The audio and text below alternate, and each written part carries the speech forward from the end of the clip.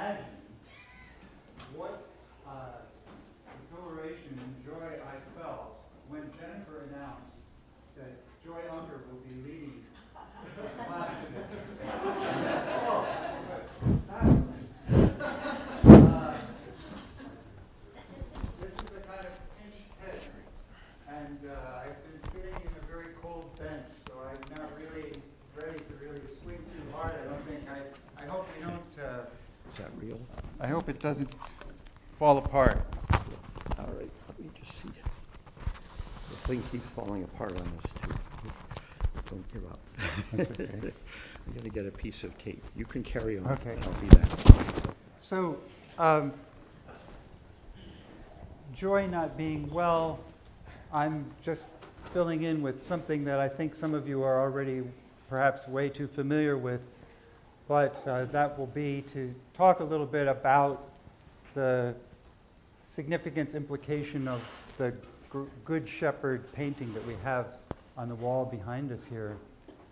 And so I'd like to talk about it, talk about some of its sources, and to try to just amplify a little bit of what it's all about. Yellow's a good color. All right. Put that there. All right. Sorry, brother. That's okay. Audio was not my part of the process when I used to be around these. You have to be these careful things. what you say now. Exactly. You're right. Isn't that the word for the day? Right. Well, let's first just all get yourself situated so you can look in that direction if you wouldn't mind.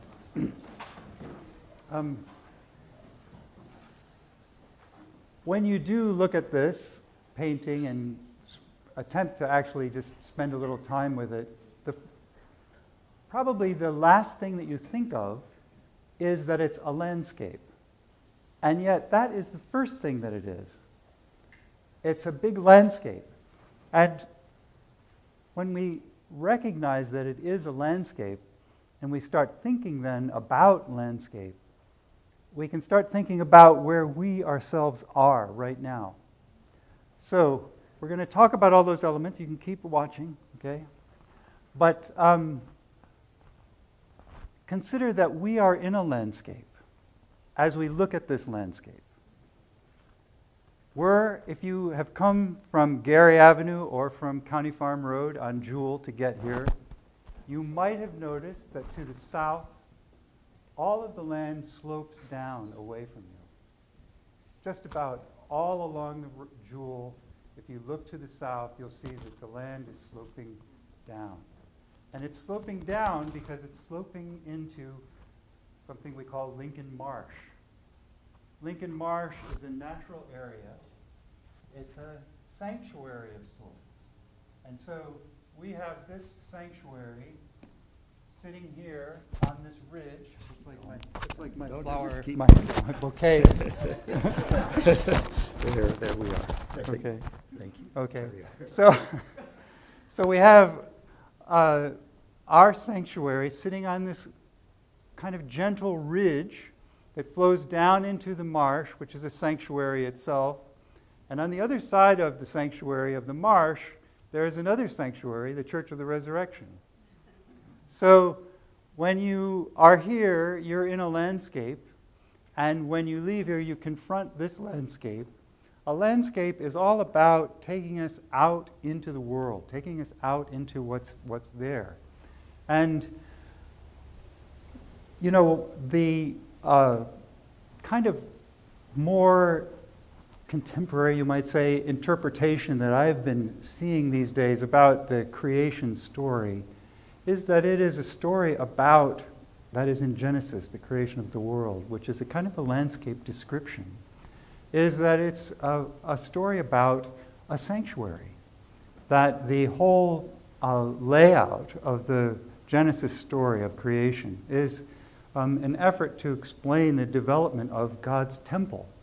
So the sanctuary we are in, through landscape, enjoins the sanctuary that's around us, which in this case happens to be a real sanctuary, Lincoln Marsh. and we know that there are other sanctuaries around it. This painting then is like that. It wants to invite us to carry the mission of our church outward and to see ourselves as outward-oriented folks rather than a protective, sort of insulating location. We consider landscape because we're interested in getting outside. So I think with those kinds of with that sort of beginning of what's going on in the painting, maybe if we turn and start to think about some of its components and where they come from, we'll have a way of being a little more practically, making the painting a little more practically useful. I guess that would be, what would be the sort of motive of this little talk, would be finding ways to make this painting more useful in our lives. And there are probably many ways that we can begin to do that. So the Good Shepherd wall painting, that's kind of what I'm calling it. So what are some of what is the subject matter that we've just been observing up there? Well, I think the first thing that most of us observe is the Good Shepherd, and we think of that probably before we even think of the landscape itself, but the Good Shepherd. Then what I'm calling a world landscape is another feature of it. And the tree of life, of course, the cross with its limbs outstretched there becomes a tree of life, and it's full of animals that are birds and various animals flying around. And then there's water, the waters that are flowing down. And as you see there, we'll kind of connect those to these 4 rivers in paradise. Pishon, Gihon, I don't know if those are the correct pronunciations, Tigris and Euphrates rivers. The Tigris and Euphrates we all know about. These other 2 rivers that we're told were in Eden are, subject to interpretation. And then the concept of the holy mountain. So those are the components that we have. Where do these things come from? At least where do they come from in terms of my ability to think them through? And I must confess, you have to realize when I'm talking about these works, I'm not an art historian. Art historians are wonderful people. They've actually taken the time to understand history and understand the place of things in history. I'm an artist. I don't understand that. I try to catch hold of it, and Dr. Milliner will, maybe be here to support us if we need his help. But one of the earliest images of Jesus as the Good Shepherd comes from the 3rd century in Rome in this catacomb depiction that probably some of you have seen, in which Jesus is holding the lamb on his shoulders and is portraying the role of the shepherd that we have come to think of him as. But that shepherd, of course, has is predated by other images of the shepherd, like this 560 BC image called the calf bearer, which you see on the left. And I'm not sure, again, I'm not an art historian, but it may be that calf is being taken to sacrifice. I'm not sure what all the implications of it is. But that calf bearer was a figure that became a model for the image that you see on the right in the 3rd century of the Good Shepherd. So you see a kind of similarity. It's just a theme that is carried forward in art history. And of course, the great thing is, remember, we're talking about people who made these things, before they had electric lights, before they had all of the things that we have that make our lives so comfortable today. But they're wonderful images that the Christian church adopted and began to work with. So those are some of the sources for the Good Shepherd concept. The landscape idea, for me, was generated when I visited this church, San Apollinare in Classe in Italy. It's a very early building, 6th century. And it has this apse at the end that we're looking down at there. And when you stand close to the apse. This is pretty much the way it's seen, except it's much more brilliant than this because it's a mosaic that's just luminous and glows. And I was fortunate the time I was in this church. I got there very early in the morning. Nobody else was around, and I had the place almost to myself. And I walked in there and I thought, oh my goodness, I'm looking at a landscape. I wasn't ready for that. And that landscape, in this case, is the landscape of the Transfiguration. So what we have here is Apollinaris, the sort of shepherd of this local church, who is in the very center at the bottom, and on his right and left are 12 sheep that stand for the disciples. But then we see 3 sheep in the hill there, 1 on the left and 2 on the right, James, Peter, and John, and Elijah and Moses in the sky, which is golden, and in that cross in the very center is Jesus.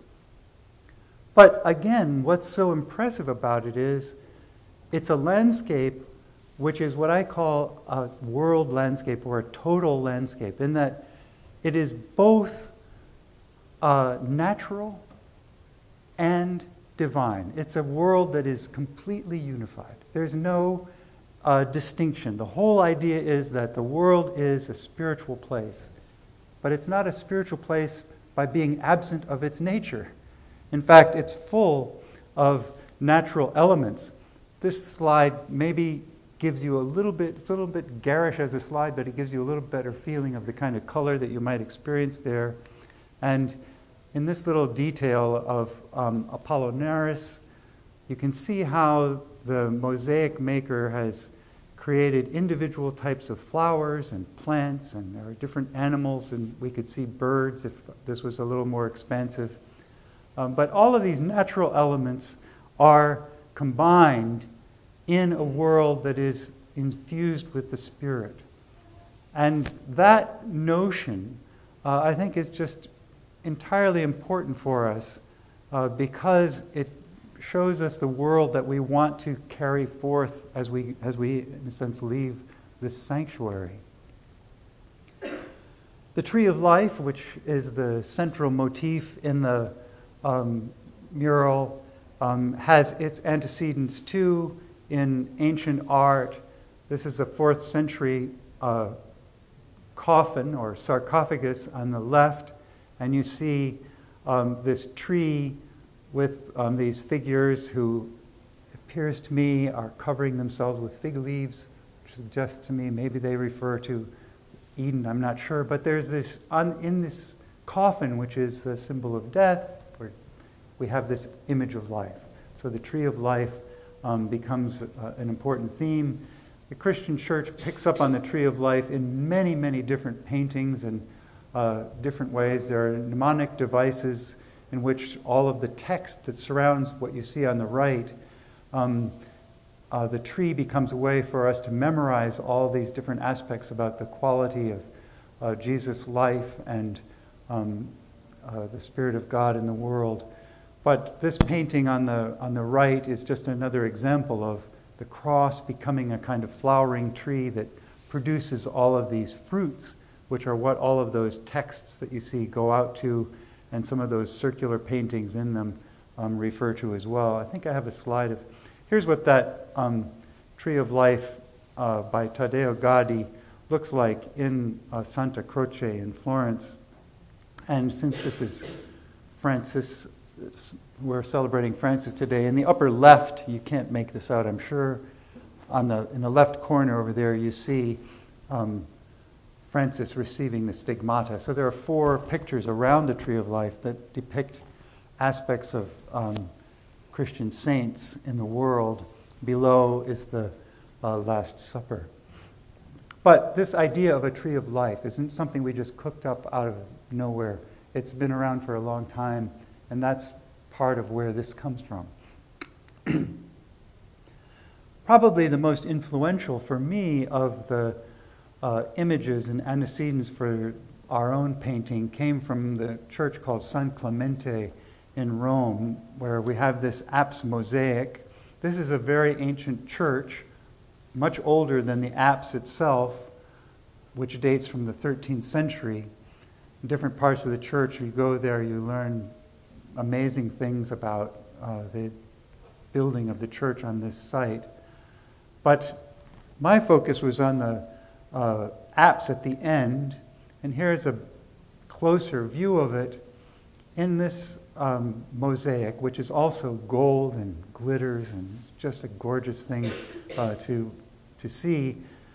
We see some of the same elements that we saw in San Apollinare Nuovo, which are the sheep at the bottom representing the disciples of Jesus, Jesus himself as a lamb in the very center down there. But of course we have Jesus on the cross with a group of doves above and to his sides and below him, which again represent the disciples. You have the hand of God. If you look just above the cross, you can kind of see it extending down. And most impressive, though, is the way the cross sprouts this vine at its base, which spreads out. And when you first look at it, your first temptation is to think, well, oh, this is an interesting design. And you can think of it as just an abstraction. But it really isn't. It's a plant. It's a plant that curls outward, that is full of energy, like coiled springs might be. And it's springing out from the base of the cross. And that is, of course, reaching out into the world and bringing life to the world. So we have, again, this concept of landscape, this going out into the world. Thank you. Okay. I think I'm going to stand in front of somebody at all points, so I can't quite move behind the screen. But yes. I find it interesting because that time period, common man really couldn't read Latin, wasn't educated to even know all of the saints' names, and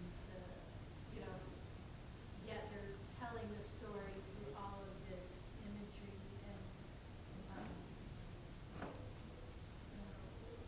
using that analogy to connect.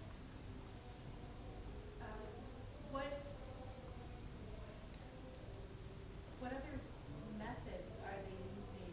I mean, is just the priest or the minister to connect with the common besides art? Well, remember, I think everything you've said is true. But we also have to remember that this is made by the most educated people of the day. So it's not as though it's a kind of, well, let's offer this for the poor, uneducated person who can't understand. It's also made by the most educated and erudite people of the time. So everyone is involved in this. It was a blessing to the most, the best reader, as it was to the person who couldn't read. And how it would be interpreted would be by constant encounter and constant experience from childhood through old age and through discussion and conversation that would just be natural, or we hope would be natural anyway, to develop. Here's a comment about that from Pope Benedict, which I think is worth looking at. I was kind of impressed by it. In this lower section, I'll just read that because it kind of helps us to get into, and he does a really wonderful job of describing it. He says, "The tree that comes from living waters is fertile.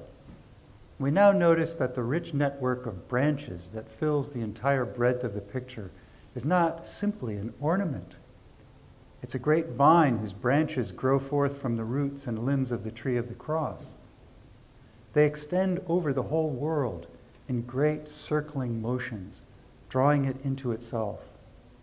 The world itself becomes a single large vineyard. Between its shoots and amidst its coils, the fullness of historical life stirs.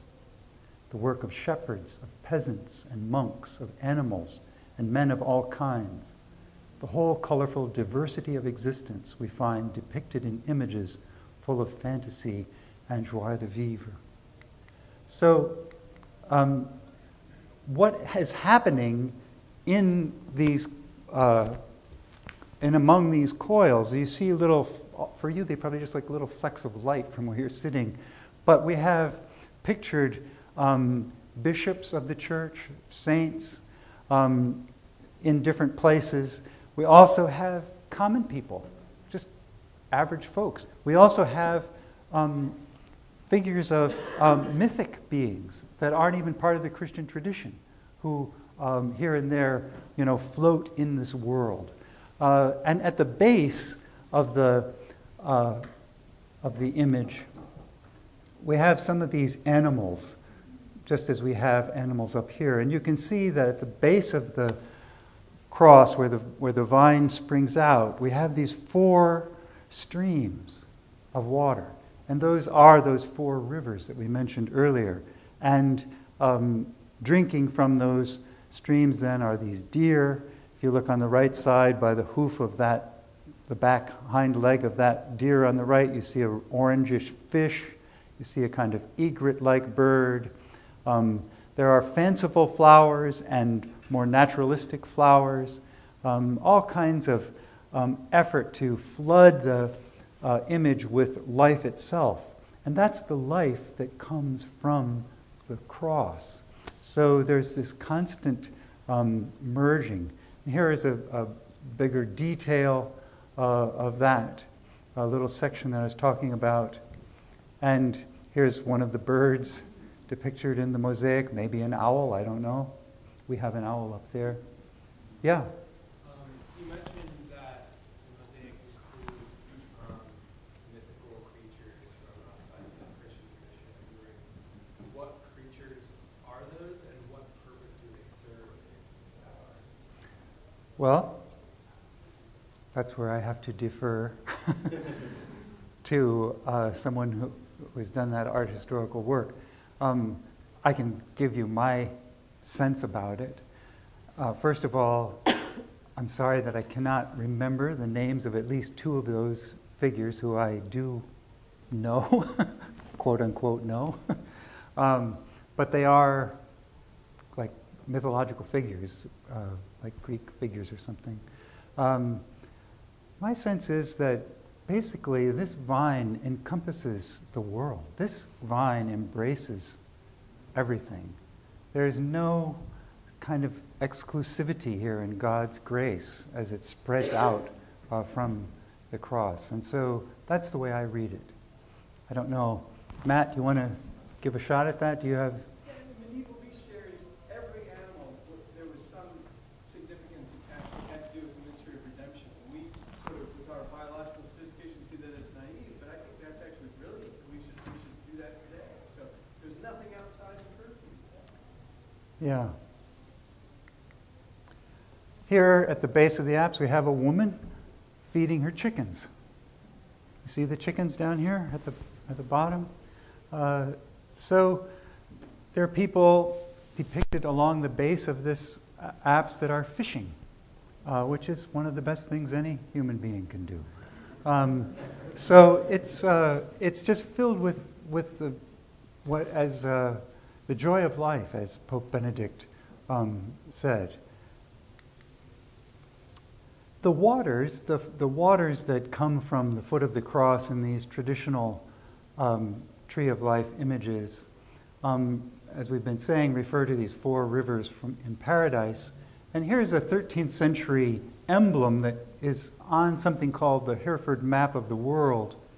And what you see, and this, by the way, was taken by some folks as a true map of the world.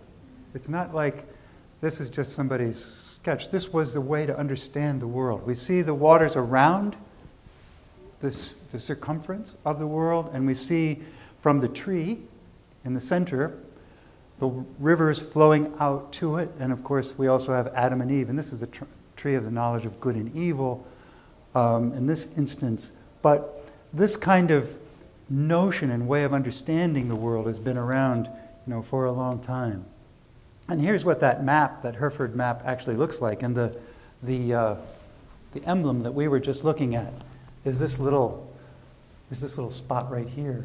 But you can see this wonderful map of the world, which is also almost as simple and as the map that we see in the emblem, which is a way of understanding the cosmos as God's world. Okay, here's another apse that contains this kind of symbol, and it's another mosaic, this also in Rome. Here's another, I have 2 slides of it, just hoping to get something like the actual color of it.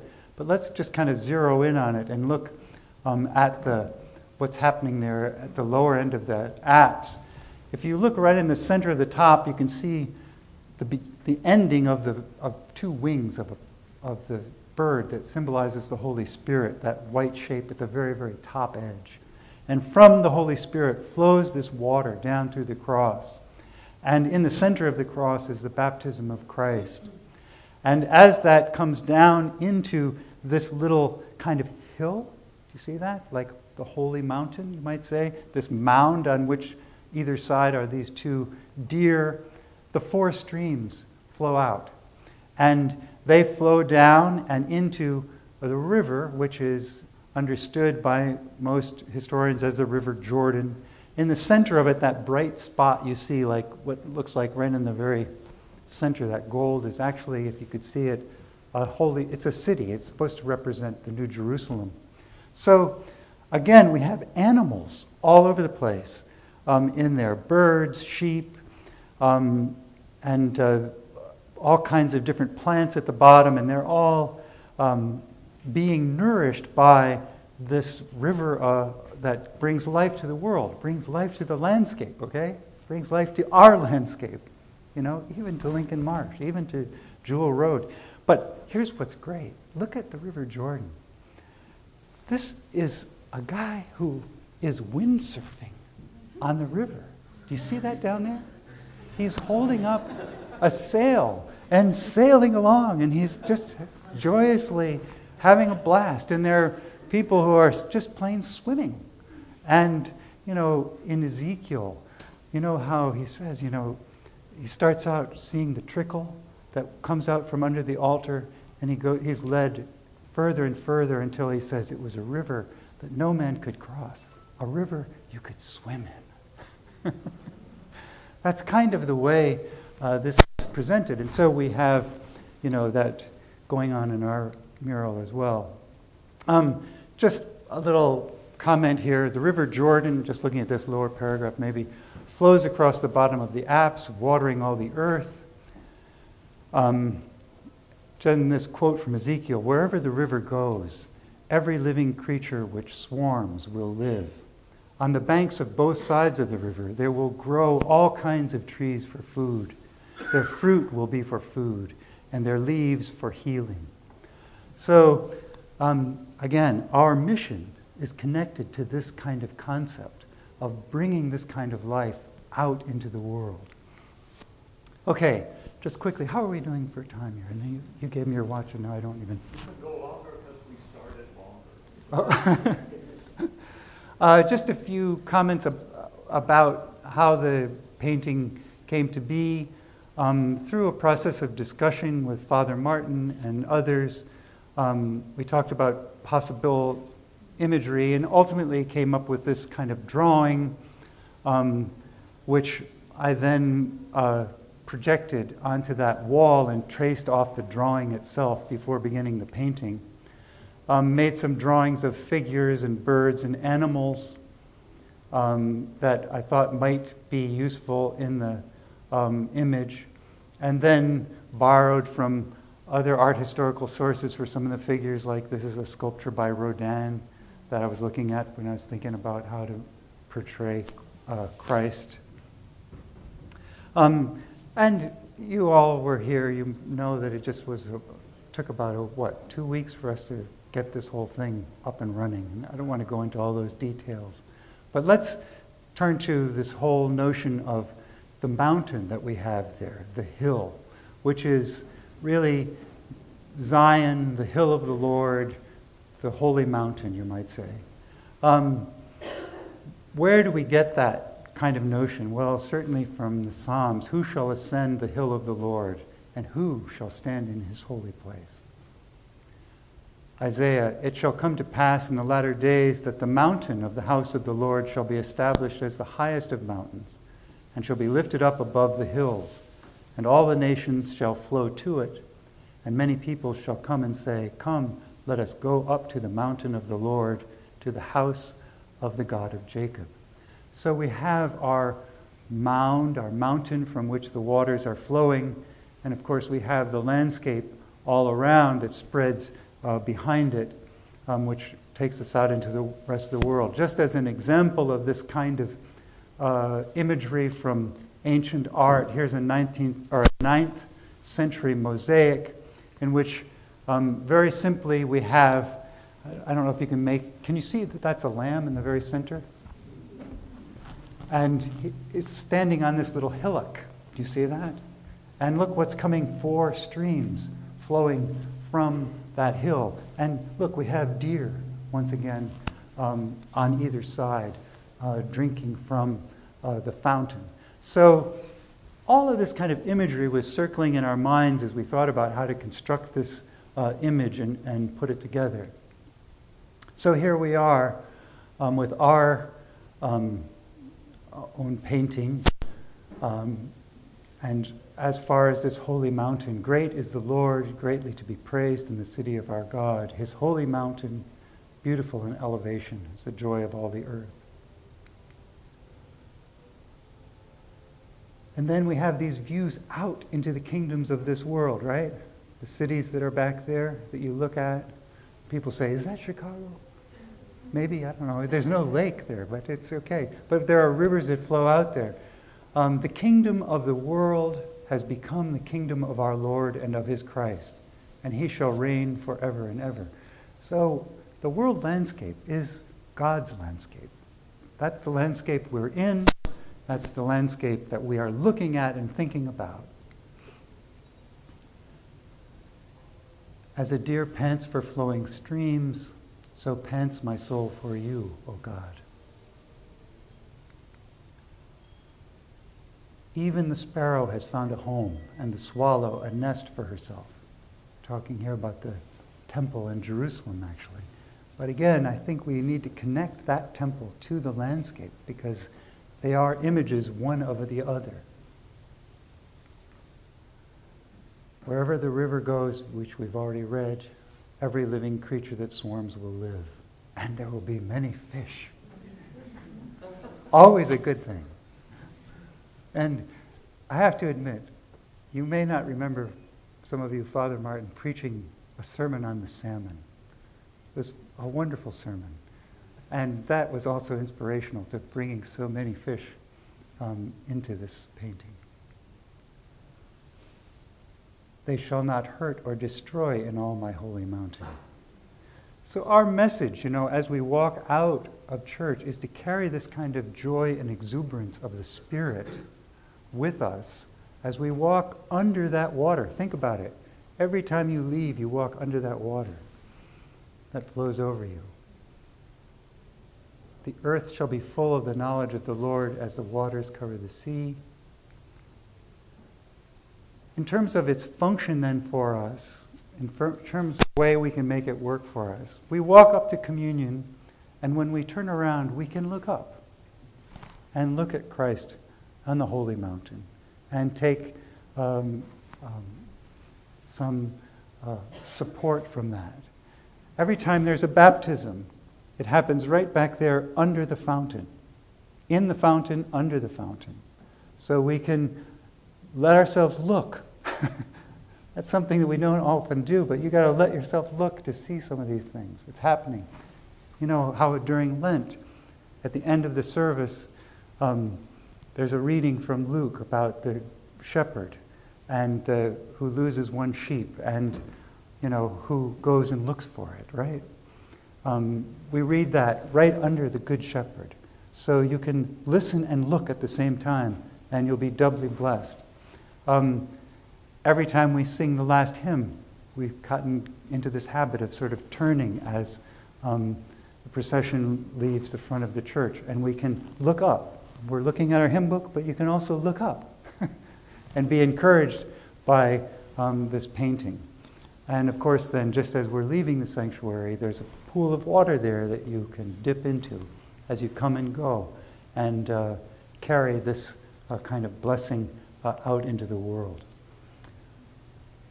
So, rather quick and rough and ragged run over some aspects of the painting.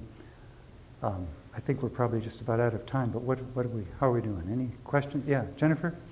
Joel, I've got a connection with what we do downstairs with the children that I just wanted to mention, because not everybody hears that. When we tell the stories of crossing the Jordan River and leaving Egypt, and then also the story of our baptisms, the wording that we use is we talk about going through the water to freedom. And every time I look at this, I think of that wording. Another kind of odd connection, but it's been a lovely one for me, is at different points, or how many years ago did you do this? What do you think? Maybe 5 or 6 years ago? So periodically in 5 years, there's been different things going on for me personally where I have had flashes of images of people's faces on that land. And it's been really fascinating for me to think about, who is it that Jesus is rescuing right now? You know, is it me? Is it someone else is it someone that I thought was an enemy but is actually the sheep on Christ's shoulders? I've had some very interesting experiences just as we have turned as the recessional is going, where I've looked up there and I've had this flash that connected with something for me personally. That is very beautiful. Thank you. Yeah, both of those things I think are just really wonderful. Yeah. Just couldn't help but notice the cardinal. Yeah. It's actually the state bird of Illinois and a variety of others. Yep. Was that intentional, or was the robin also supposed to be the state bird? Well, the cardinal, I mean, is definitely, like you say, the state bird of Illinois, and I was very aware of that, and I thought, local, bring it home. But also, all the birds there are local birds. There's a chickadee, robin, the heron or egret-like bird. There are birds that I think of as being maybe like, what are they called? It's not a true hawk, but it's I can't think of the name of it. I'm sorry. There's an owl over there. I wish I had put more birds and more animals in there. We just kind of ran out of time, I think. Yeah. A lot of your sources and this have the golden background. And so in my mind that associates with dawn and twilight. And I'm wondering if there is symbolic connection for that. Oh, for sure. The gold is, a lot of art historians talk about it as suggesting this kind of spiritual presence, the divine presence. And so in our painting, the gold is behind everything. The gold, we painted the wall. I had great help from a colleague at Wheaton College at the time, Leah Samuelson, who is an expert at doing these things. And we painted the wall dark brown. Then we brought in the gold on top of it so that you get a little brown coming through it, so it kind of has a little bit of texture to it. So the whole wall was brown, then the whole wall was gold, and then what you see. So that the gold is meant to penetrate through everything and be that kind of spiritual light. Yes?